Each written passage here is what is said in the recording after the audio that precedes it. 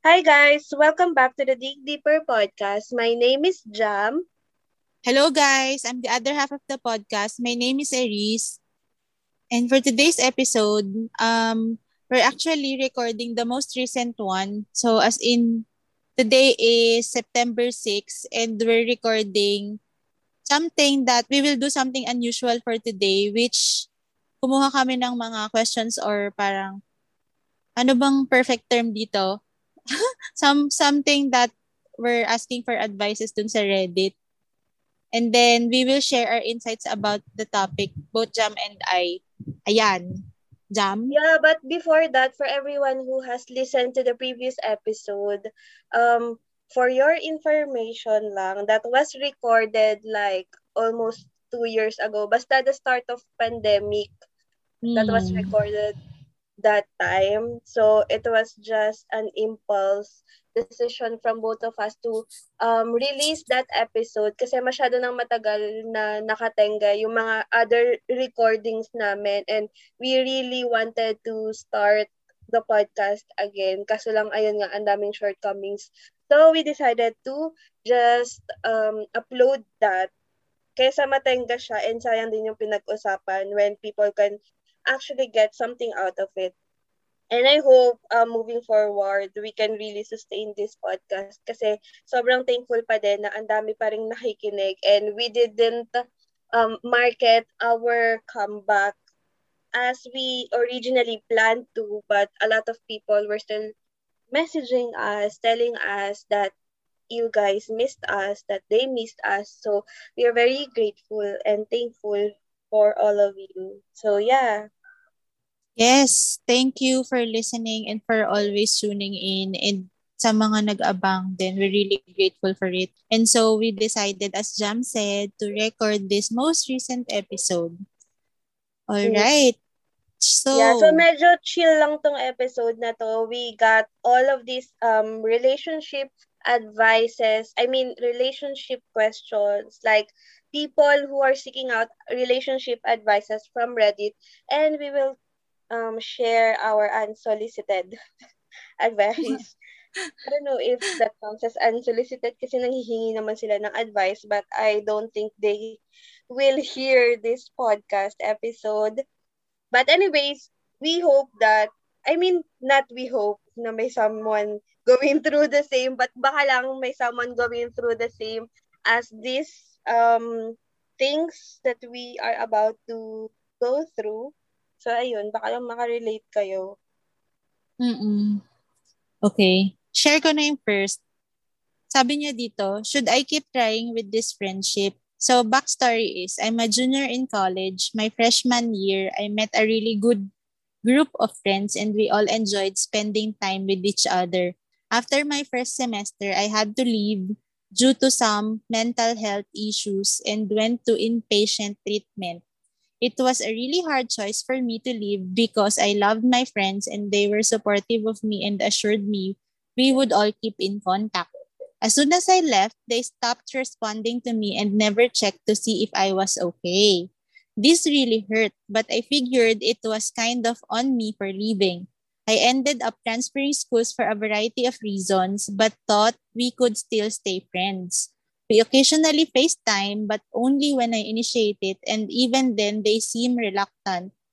Recently, I asked if I could drive up and visit them since we haven't seen each other in over a year, and they left me on red. I'm debating if I should ask them if I did something wrong or just accept that they don't want to be friends with me anymore and stop trying to make plans with them. This is all painful for me because they were some of the best friends I've had and were the only good part of my first semester of college. So, Okay, first of all, freshman ka pa lang, first semester pa lang to ng college, you have a lot more in store for you in your life, and you will come across a lot of friendship that will be, I mean, you will come a lot, you will come, there will come a lot of friendships in your life na magkakaroon kayo ng falling out. Because you guys are growing, especially during these years. Na mm-mm. oh, she said she's a junior in college tapos Nung freshman year niya, naging magpo-friends na sila. Okay. I thought freshman pa lang siya sa college. Well, anyways, same thing. Kasi, nangyayari naman talaga to. I'm sure lahat tayo, nagkaroon tayo ng, akala natin best friends na natin sila, pero nagkaroon ng falling out. Like, someone didn't reach out, or you feel like hindi ka na belong sa group na yon. That's normal. Mm-mm. And actually, it's not on you. Hindi mo kailangan sisihin yung sarili mo for things like No. this. Kasi it's normal talaga. People grow, and sometimes while you also grow, you grow out of a lot of relationships in your life. And that includes friendships. Mm-mm. I agree. At saka she also mentioned, I think somehow with how she told her story, she had to leave due to a very valid reason, which is yung mental health issues, and that shouldn't be taken against her by her friends. If she really left because of that particular reason, and those friends are real, and they really care for you, they would really understand, and I think they would even reach out. So I think it was also mentioned that you were all in contact, although occasionally na lang nagpe-FaceTime. But I think if it really is a real friendship, it will go beyond yung needs. Kasi I think sometimes we're in a situation na meron tayong set of friends because maybe yung bawat friends na yun na nasa group is merong basic needs na nasa-satisfy ng friendship na yun. But real friendship is actually going beyond that. At saka parang napansin ko rin sa story niya, she's more on parang siya na lang yung laging nagigive. And so, she wanted to sustain the friendship but it can't be sustained if isang tao na lang yung merong gustong mag-sustain ng friendship. And so, sa nakikita ko is mag-isa na lang siya na merong gustong i-sustain yung friendship. And I think you've done all the best you could to sustain that friendship. However, it seems that ano na lang siya, parang one way. And so, I would say, since you've done all the best you could, it's already time to let go. Like, ayun nga, maybe there will come a time at a later point that you all will rekindle that kind of friendship kasi maybe you've all grown individually and so, ayun na-miss nyo na yung isa't isa eh. And so, parang gusto nyo i-rekindle yung friendship. Siguro, 5 years from now, who knows? Yeah, I think this is a normal course of friendship, relationships na talaga nagkakaroon ng falling out. Hindi in a bad way, but it's just that you are growing talaga. So, yeah, just find new friends in your new environment. Kasi, hindi naman to falling out na nagkaroon ng betrayal or anything. I think this is just normal talaga sa buhay natin. We have something like this. Okay. So that's it for our first one. We hope we helped you. Kahit hindi mo naman kami narinig. Yes. Okay, the next one. My girlfriend and I get into a heated argument. I fully acknowledge it was my fault, but the argument continued and got worse.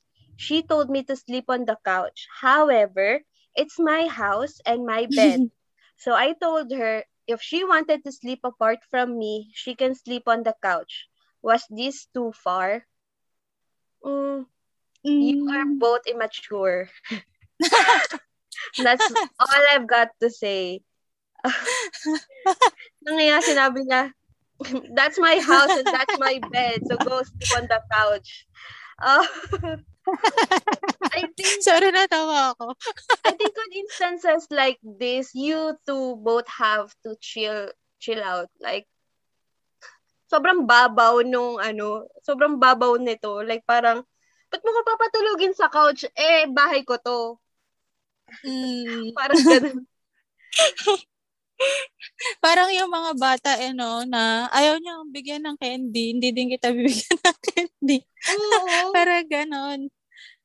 Yeah, not sure kung ano yung context ng heated argument. If it's something na mayroong connect sa bed. But feeling ko kaya nasabi yon ni Guy kasi parang sinabi niya dito na I fully acknowledge it was my fault. But the argument continued and got worse. So parang yung ego, yung pride niya din. Parang yung parang kumbaga, inamin ko naman na kasalanan ko to. So, pero instead, ang nangyari, mas lumala pa yung argument nila. Kaya siguro, last straw na niya yung yung sinabihan niya yung girlfriend niya na, bahay ko to, couch ko yan, bed ko yan. Oo nga. Actually, yung sa akin naman, parang ang take ko dito, medyo agree ako na somehow immature siya. Maybe, medyo guilty ako dito kasi minsan ganito ako. Yung parang nainis ka, inamin mo, tapos parang may nainis sa'yo, tapos parang nainis ka ulit. Pero parang ang natutunan ko sa mga ganitong klaseng argument, hindi talaga siya magiging okay or parang hindi kayo magkakaroon ng harmony if parang ganito lang din yung response na parang nagtatapangan ng ego tas parang may isang gagante, ganyan. Hindi talaga siya maayos eh. So, I learned na if that's the case, yes, I think it was kind of too far. And so, parang if gusto ng harmony, it would always be repaid back by just purely love. So, medyo bababaan talaga yung ego. Ganyan. So, I advise, ate girl, umuwi ka sa sarili mong bahay. Huwag ka makitulog para hindi ka mapaalis. True. Okay. Next. Medyo mahaba pala to. My coworker always talks to me about how badly he treats his girlfriend and how he wants to cheat on her. Should I message his girlfriend? I have been working with this guy for about 6 months now. He's very full of himself, has a lot of weird opinions about women, and overall just isn't the best person to be around. He's talked about his girlfriend a few different times and it's all been negative. They've been together for 5 years and live together. Whenever he brings her up, he talks about how bad he wants to cheat on her and says it's her fault for making him feel that way because she's been distant. He's also admitted that he's pretty toxic to her since he's in the military and gets angry every time he sees her. A few months told me that his girlfriend was diagnosed with cancer and that the chemo was making her big. I brought this up last month and he told me I was crazy and that he never said that. I don't know why he would lie about something like that. He also told my coworker a few days ago that he thinks about her whenever him and his girlfriend have sex. It's really fucking weird and I feel like she should know how she talks about her when she's not around, but I'm also not sure if it's my place. I was planning on making a burner Instagram account and messaging her all the stuff he says about her, but would that do more harm than good? I'm also worried that he's gonna figure out it was me. I feel horrible for this girl and if I were in her situation, I would want to know. I don't know what to do. Ano ibig sabihin ng TLDR? Parang note. Parang, my coworker talks to me about how he wants to cheat on his girlfriend and admits that he's toxic to her. I wanna message his girlfriend and tell her that he said, but I don't know if it's the right decision. Grabe. Kaya nga eh. So, si girl is 21 years old and si guy is 21 din. Leche, ang babata nyo pa. I mean, ang bata-bata, ang toxic-toxic na niya. And sabi niya pa, he's also admitted that he's pretty toxic to her since he's in the military and gets angry every time he sees her. Oh my gosh. Hindi mo badge yung pagiging in the military to... I mean, that's not an excuse to be toxic to your girlfriend. But the problem here is the girl wants to let this guy's girlfriend know na yung pinagsasabi ng boyfriend niya. Wait lang, ang gulo. But yeah, you get the point. So for me, tinatanong niya kung okay lang ba na gumawa siya ng burner Instagram account para sabihin dun sa girl. I think, I have a friend na parang ganito yung nangyari. Someone also made an Instagram burner account, but syempre, si ate girl, she trusts her boyfriend, so kahit ano man yung pinagsasabi ng Instagram burner account na yun, ang nasa isip niya, naninira lang to. Sinisiraan lang yung jowa ko. So, I guess, kung si ate girl dito sa scenario na to is tinatrust din niya si boyfriend niya, I don't think the Instagram burner account will work. Mm-mm. Yeah.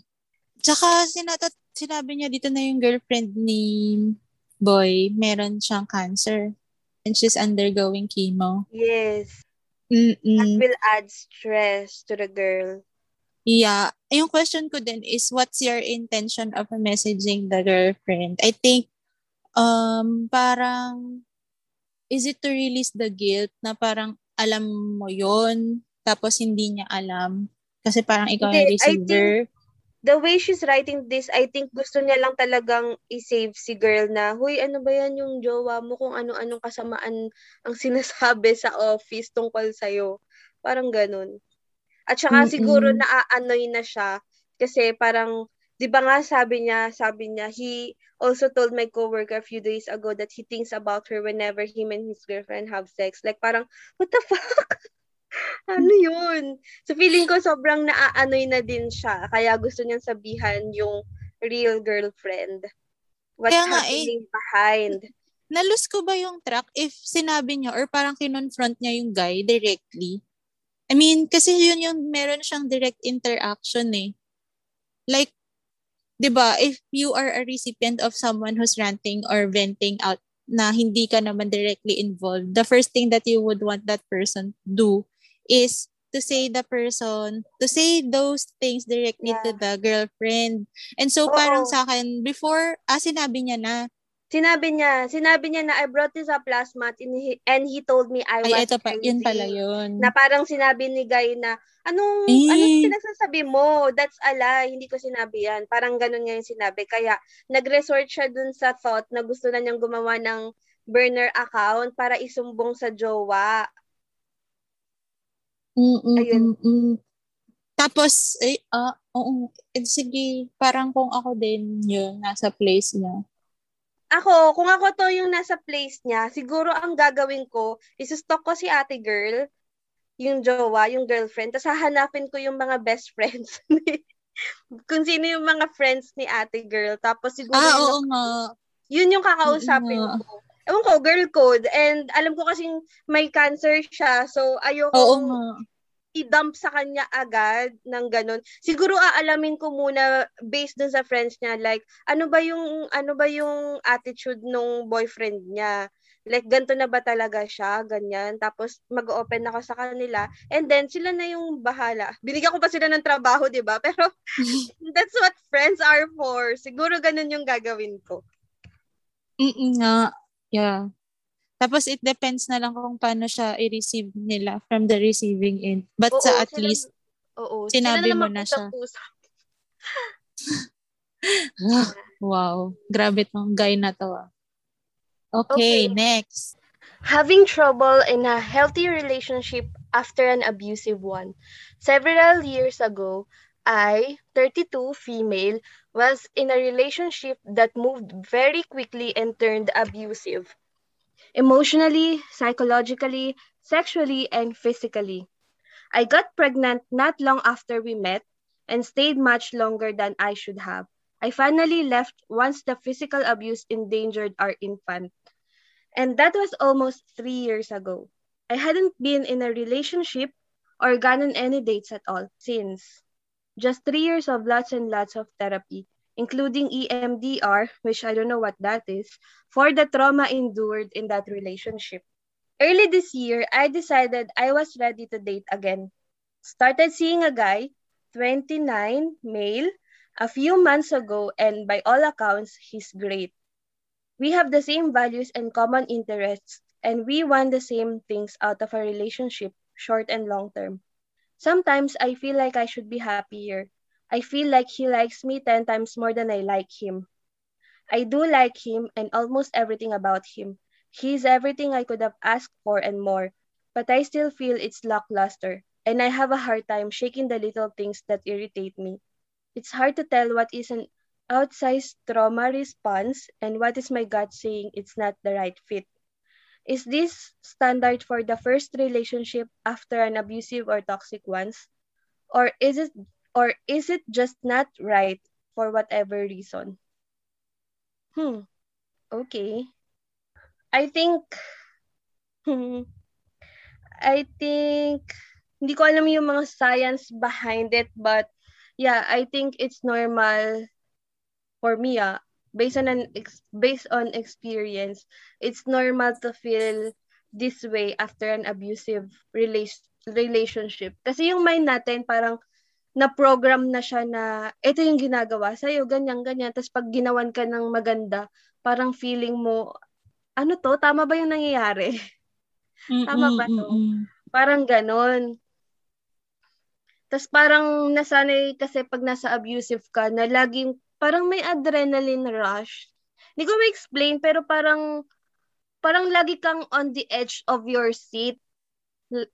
Unlike when you are in a healthy relationship na medyo may pagka-boring talaga yung feeling. Kasi walang nangyayari healthy eh. Mm. Yung sa akin naman, tingin ko, valid yun na ma-feel niya. Although, at some point, curious din ako kasi parang she said she's undergoing healing process naman for 3 years already. And then, she's aware she has this kind of trauma. And then, ayun, may mga ina-undergo pa siyang processes.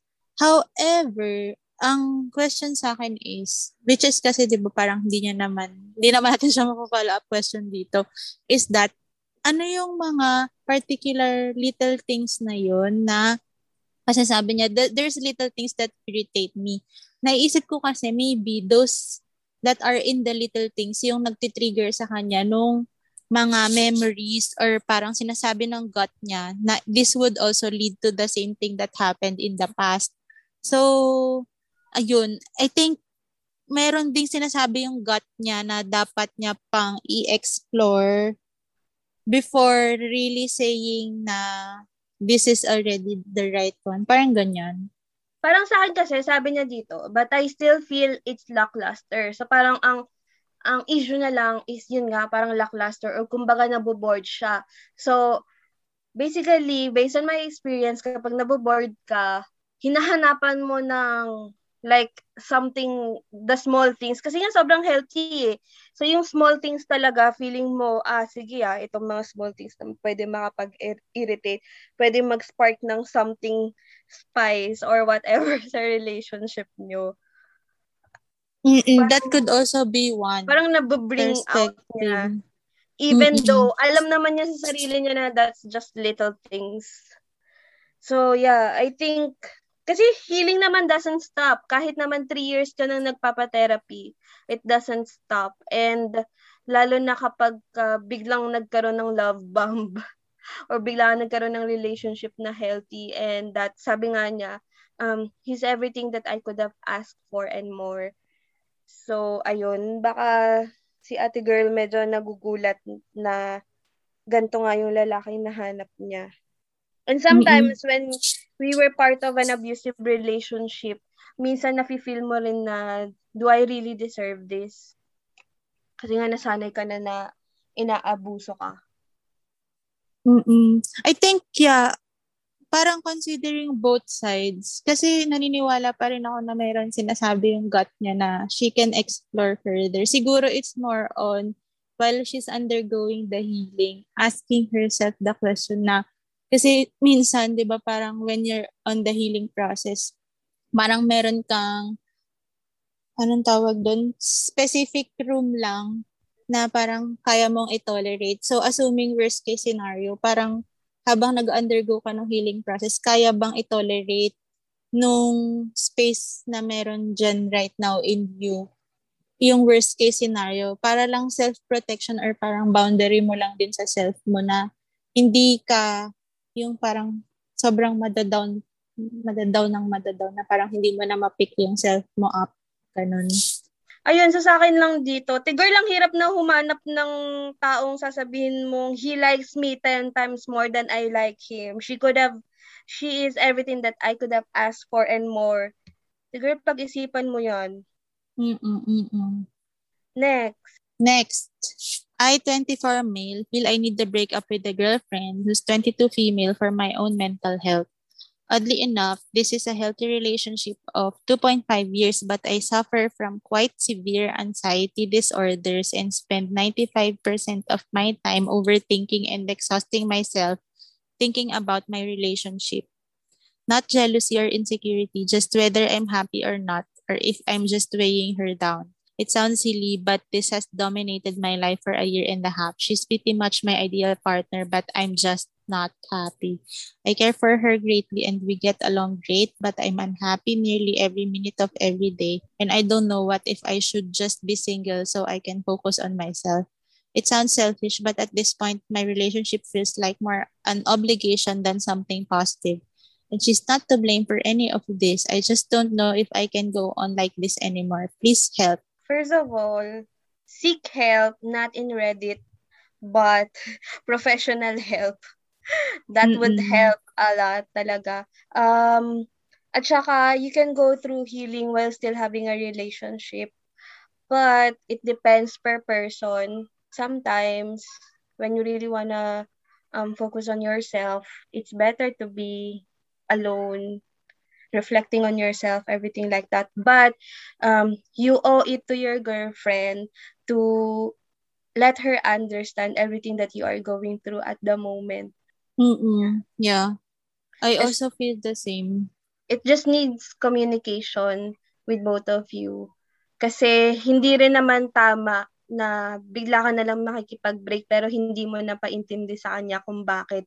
Kasi in the end, baka siya naman yung magkaroon ng triggers or ng something na, alam mo yun, baka magkaroon din siya ng mental health issues after the breakups. Like, a lot of people go through the same thing. Then, natitrigger yung mental wellness kapag nagkakaroon ng breakup. And you don't want that to happen. So, let her understand what you are going through.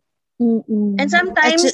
sometimes people like relationships help in your healing Mm-mm. kapag ka lang talagang na-discuss or na-explain mo sa kanila ng maayos, na paintindi mo sa kanila ng maayos. It helps. It really, really helps. Mm-mm. Yeah, yun din yung gusto kong idagdag na kasi I think it's also an advantage that you're in a relationship in a way na kasi mas mahirap pag naka-isolate ka mag-isa on your own healing. At least there's someone you can connect with na you super trust. Pero ayun nga, you still need guidance from an expert on how to personally parang undergo the mental health process, kung paano mo ipaprocess yung anxiety and all, and paano pa magko-connect with your partner habang nag-undergo ka doon. But it's also a different story if like kunyari na-open mo siya doon sa partner mo and then hindi din naman siya parang willing to share that journey with you, then maybe, yeah. Mm-mm. Yun. Communication is the key. Okay. How to deal with a long-term relationship breakup. My partner of 4 years and I have decided to break up. There's numerous reasons for this, but we both feel it's the best decision for us. As much as I feel it's the right thing, I don't even know how to begin thinking about my life without him. How do you go from having this person in your life every day to just not having them there? We have to sell our house, and where we live is currently in COVID lockdown, so we can't do much until that's over. So we're kind of stuck living together until then. I guess my question is, people who have broken up with their long-term partners, how did you start to move on and do life without them? Ooh. My question is, hindi pa rin kayo nakakapagbalikan hanggang ngayon dahil Kaya nga nasa iisang magkasama pa din sila. oo, magkasama pa rin kayo. Well, kung hindi pa rin kayo okay, kahit magkasama pa rin kayo. Siguro, how do you, wow, this hits home. How did you start to move on and do life without them? Moving on is different per person. Yeah. Sometimes one person could move on for like 4 years, 5 years. It's a long time, but some people move on fast. And walang masama sa dalawang yun. Walang tama o mali sa pag-move on. Mm-mm. It's just that you need to find your coping mechanisms, and I hope your coping mechanisms will be healthy. And I think yung breakup naman nila is mutual kasi nag-usap naman sila and they think it's the best decision for them. Like, hello? Nadine and James, kayo ba to? Siguro sa akin ang pinaka-advice ko lang talaga, if you are coming from a long-term relationship tapos nag-decide kayo to break up, I think ang pinakamagandang gawin for this time is to focus on yourself. Yun lang talaga. Focus on yourself and yun, darating din yung moving on phase mo. You just have to give this time to yourself. Feel all the feelings that you might be feeling like sadness, loneliness, galit, regret. I-feel mo lang yun pero wag mong tambayan. Yeah, I agree. And do not repress these feelings kasi kapag nirepress mo yan, lalabas at lalabas din yan throughout the course of your life. And mas mahirap siya kapag naging build-up trauma siya inside of you for a long time. So just feel all your feelings. That's valid. You've been in a long-term relationship, but also do not forget to move on, continue with life, and remind yourself that there's a lot of things, a lot of people, good memories that you are yet to experience. Look forward to that. Yeah, I totally agree. At saka, if you really want to move on, I think kung magkasama man kayo sa isang bahay, maybe the first step is to, kung meron mang isa sa inyong pwedeng merong mapuntahan na hindi kayo magkasama. I guess, kung yun talaga yung intention is to moving on. Kasi, yeah, it all starts with parang breaking the habits kung paano kayo, like, you used to every day. Pero, like what Jam said, it's really more on feeling the feelings and the emotions, getting to know more about yourself, ganyan. But don't be too hard on yourself as well. Like, there will be a lot of times you will recall your memories together, but that doesn't mean na just because you miss the person doesn't mean that you still have the feelings for that person. Maybe it's just somehow, I would say, memory that you shared together that has already became a part of you, and so use that to an advantage kasi it made you the person na kung sino ka today. And then, like what Jam said, build new habits. It doesn't matter how long, as long as you're healing and as long as you're knowing more of who you are. Ayan, take this time and this moment to get to know more about yourself, what you really want to do, habang wala pang mo yun, parang marriage commitment, ganyan. What you really want to do, what you don't like, okay lang yan, may try ka, hindi mo pala gusto, then okay, next, try ako ng iba. Same with getting to know new people. So, sometimes, ngayon, COVID, medyo mahirap. But there might be a lot of opportunities that will show up for you to get new people. Allow that opportunities to parang just show up and know more about yourself. Minsan naman kasi madalas ginagawa natin lahat ng bagay just to really know more about ourselves nang wala tayong ka-partner. Minsan iba din kasi yung, I think, me personally, parang napansin ko na iba pala yung way ko of doing things when I'm with someone rather than just myself and new people. So, yan, there. Yeah. Grow spiritually. Oo, Habang wala at pang saka marriage commitment. maghanap ka ng titirhan nyo. Titirhan mo mag-isa. Do not let COVID lockdown be the reason. Kasi hindi ka talaga makaka-move on kung magkasama pa rin kayo. Feeling ko nga magkakabalikan pa kayo eh. Ako din. Joke lang.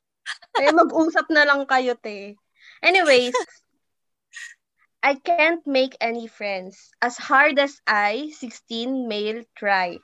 I cannot make any friends. No matter what I do, though, no one wants to hang out with me. I know part of the reason is that I make people uncomfortable.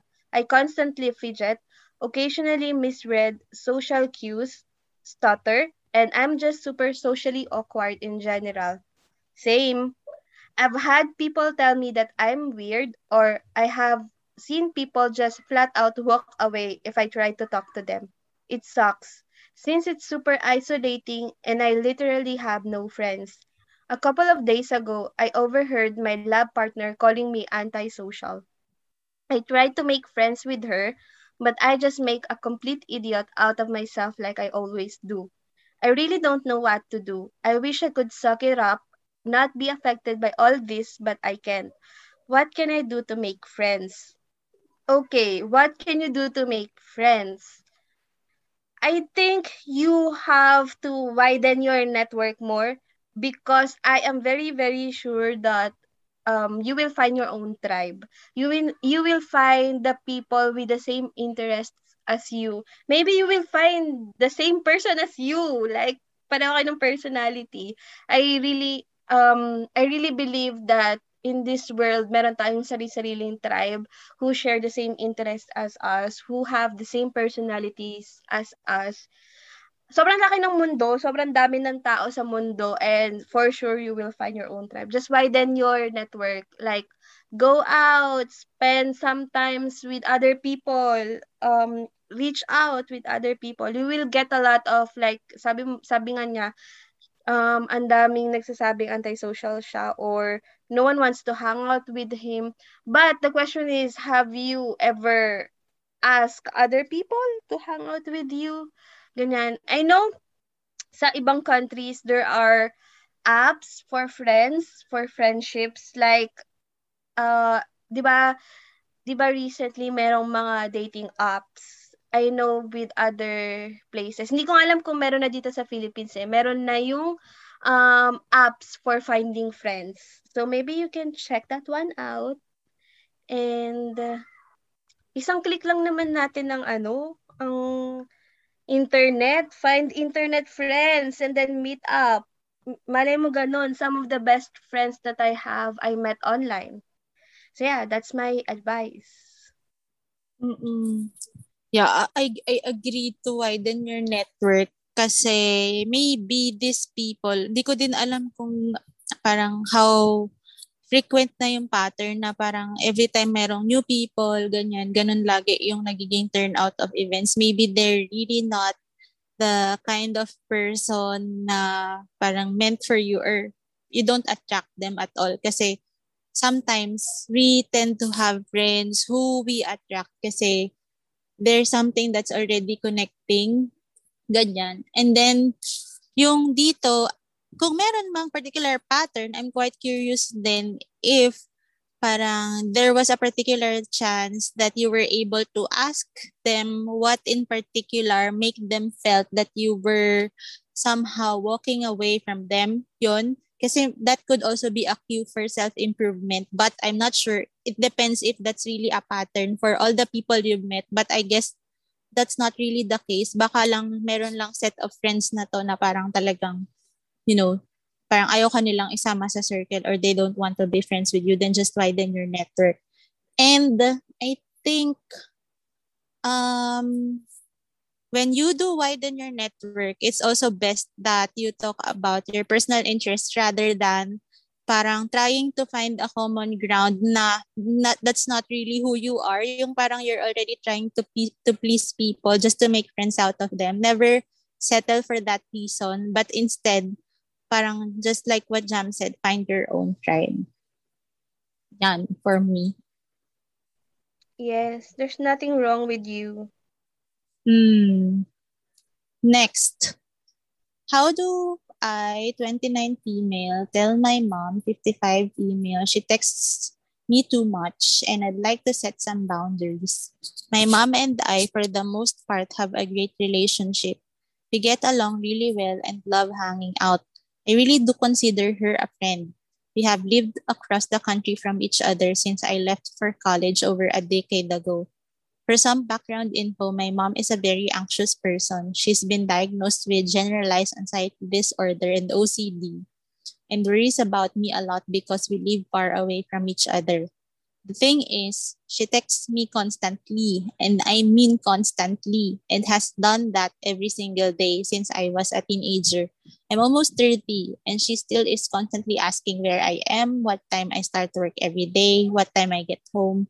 telling me to text her before I leave anywhere. And as soon as I get back, and if I don't text back or have a delayed response, she resends the same text over and over and over again until I realize she's text spamming me and I answer. I'd completely understand this type of communication if I were still a kid or a teenager, even in college, but I'm very much an adult and it's becoming super difficult to deal with. I love my mom and love being close with her, but it's incredibly stifling reporting my whereabouts to her 24/7 at my age. I've tried unsuccessfully, though, to explain this to her, but she takes offense. And she says, just being a mom, when I have kids, I'll understand. She just wants to communicate with me. How can I set a healthy boundary with my mom and let her know I love her? Love chatting with her daily, but having to relay my every move to her is not communication. It's stifling. I don't want her to think I don't love talking to her. I also don't want to be 50 years old having to text her when I get home from the grocery store. I'm planning on discussing this with my therapist in our next session, but thought I'd see if anyone here has any insight. Wala akong masabi kasi hindi maganda yung nanay ko, but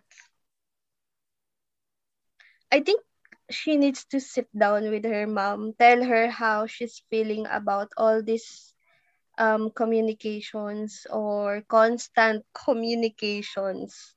Sabihin niya how does she feel about it. Kasi there's no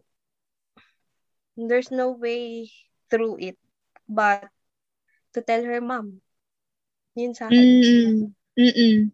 Yeah, ako din. But more on siguro kapag nag-usap kayo ng mom mo, it's really like, how do you open up a more honest conversation? Like, in a way, yung nafe-feel mo talaga, say, if she's doing this, she just reassure her from time to time that you really love her because na parang you still want her there every single day but not too much, and that having that kind of too much checking in with you makes you feel that she doesn't trust you enough at your age to do things on your own. And maybe there is something that your mom is going through but she's not very honest with you about it. Kaya parang lagi ka niyang kinukulit. And that may open up a more honest conversation between you two rather than just assuming that na parang kinukulit ka lang niya or whatever. There is something beneath na hindi pa natin alam that maybe the mom is going through. She misses you. She needs kind of some sense of belongingness. I don't know na baka hindi niya sinasabi. And so yun yung nagiging coping mechanism niya is to text you all the time. Yeah, and I think another thing that you can do is to text her first. Like, bago ka pa niya i-text ng mga nangyayari or i-update ng mga nangyayari sa araw-araw niya, unahan mo na siya just to make her feel like, Mom, I love you. I'm letting you know that I'm safe, that I'm doing this right now. And then, saka ka magsabi na, okay, I'm gonna go now. I'll text you when I can. Ganun. Baka naman kasi parang na-feel niya na kapag hindi siya nagte-text sa'yo is hindi ka din magpaparamdam. So that could also be one reason beneath yan. Yes. Okay. Next one. Does not talking every day to someone bother you? No. Char. Is going the full day without talking to someone you have been talking to a deal breaker, or am I being clingy? Especially if you see they are online posting. Like, is it just me, or when I'm talking to someone, I want to talk to them every single day, even if it's just a Snapchat or something? Yeah, it's just you. Charot. Ako, okay lang sa akin na hindi kami, wait lang, feeling ko, ang minimin niya dito is that meron siyang ka-talking stage, pero may days na hindi sila nag-uusap or nagkakaroon ng update. I think that's what she meant by this. But for me, based on experience, may ka-talking stage ka, te. Based on experience, sa akin kasi, okay lang na hindi kami magkausap every day. Just as long as I know he's there. Like, for example, he watches my stories or he reacts. to my shared posts or my post in Facebook or wherever. Pero okay lang na hindi kami as in yung nagchat-chat talaga or nagte-text or nagko-call. Okay lang sa akin yun kasi I don't want that also. And nandito na ako sa point na na-understand ko na pareho kaming may pinagkakaabalahan sa buhay. So, I don't have to have something from him like calls, texts ng everyday. Yun. Basta alam ko lang na nandiyan siya. Like for example, ayun nga, yung itatag ako sa mga memes or magre-react sa posts ko. Yun. Yeah, ako din, it's the same. I prefer actually not to talk every day. Meron mang akong someone. Kasi wala. Joke lang. Oo, di ba? Ako din ganyan eh. Actually, kahit sa friends. Yeah, oo. Parang din, kasi parang sa akin, actually quality over quantity is what matters most. Para sa akin. Like, kunyari, hindi kami lagi magkausap, pero pag nagkausap kami, like, it's deep, it's something about our common interest or something that we want to do together at some future time, ganun na, para kahit di kami nag-uusap all together, meron naman kaming nililook forward together. So, ayun, parang mas okay yun sa akin kaysa yung kausap ko nga everyday, but parang random stuff na parang hindi naman talaga siya getting to know each other, na hindi din maaalala kagad, ganun, tapos magtatampo ka lang, na parang sinabi mo itong little stuff kasi parang hindi niya naalala, halos everyday kayo magkausap pa, parang paano naman ma-retain ng memory yon, yung ginagawa mo nga everyday, hindi mo maalala, di ba? So, ayun, parang sa akin, quality over quantity is what matters most. Kung hindi man kayo nag-uusap palagi, I think, kung hindi din okay yung quality, that's something na parang medyo red flag for me. Yeah. At saka, don't be clingy. Talking stage pa lang kayo, clingy ka na. Te, girl! Hinay-hinay tayo dyan. Ito pa yung ito yung stage na ghosting stage. Kaya hinay-hinay ka muna, huwag ka munang ma-attach, te. Sorry. Mahirap na. Yeah. Oo, nag-agree ako. At saka, oo. Gumawa ka na lang ng kung ano-ano. Kung parang tingin mo hindi ka niya sinachat, ganun. Ayan. Sige, last one. Kasi masyado na itong mahaba. Ako na lang magbabasa. Ito na lang pinaka. Okay, for the last one, sabi niya, I think I have a problem. Every time I'm single, I long for a romantic relationship. It's usually on my mind all the time. But every now and again, tama ba yun? Every now and again? Di ba every now and then? Char. Okay, anyways. But every now and again, when it does happen, and I find myself in a relationship, it feels wrong and weird.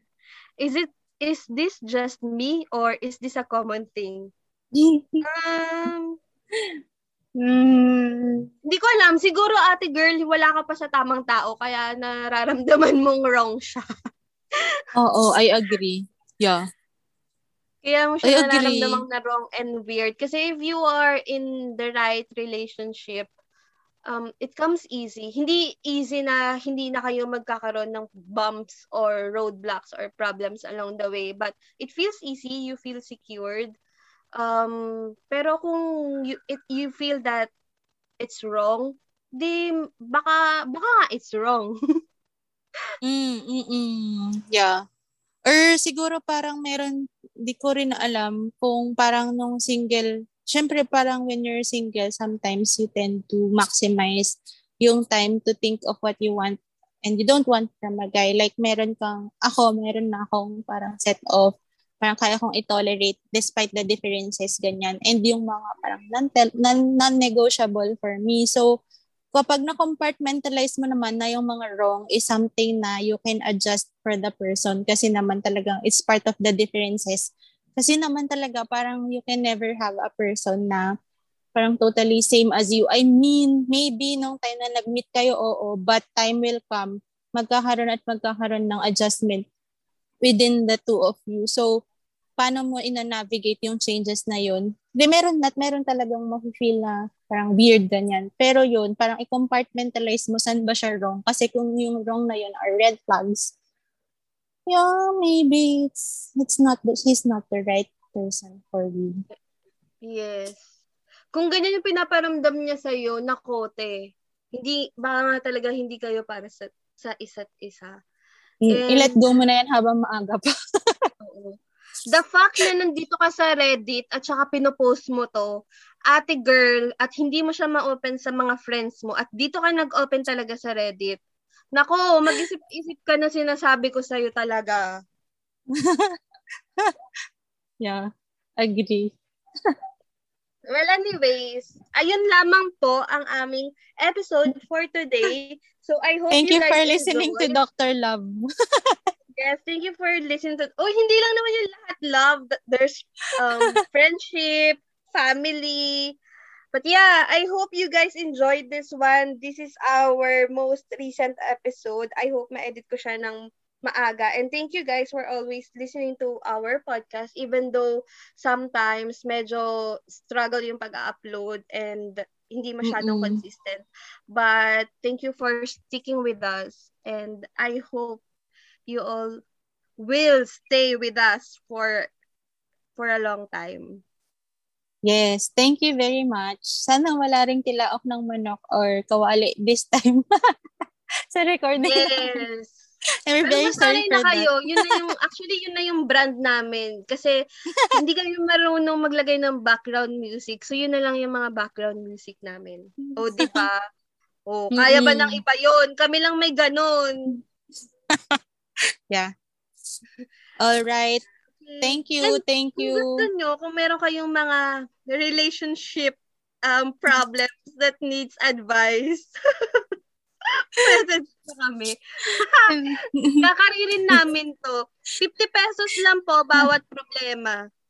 Hindi kami expert. Ano lang. Wala lang. Gusto lang namin mag-share ng unsolicited advice. Gusto lang namin ng gusto lang namin dumaldal. Tapos gusto lang namin anuhin yung mga problema nyo. I-air out dito. Bakit ba? Saya kaya? Or may gusto kang patamaan, ganun.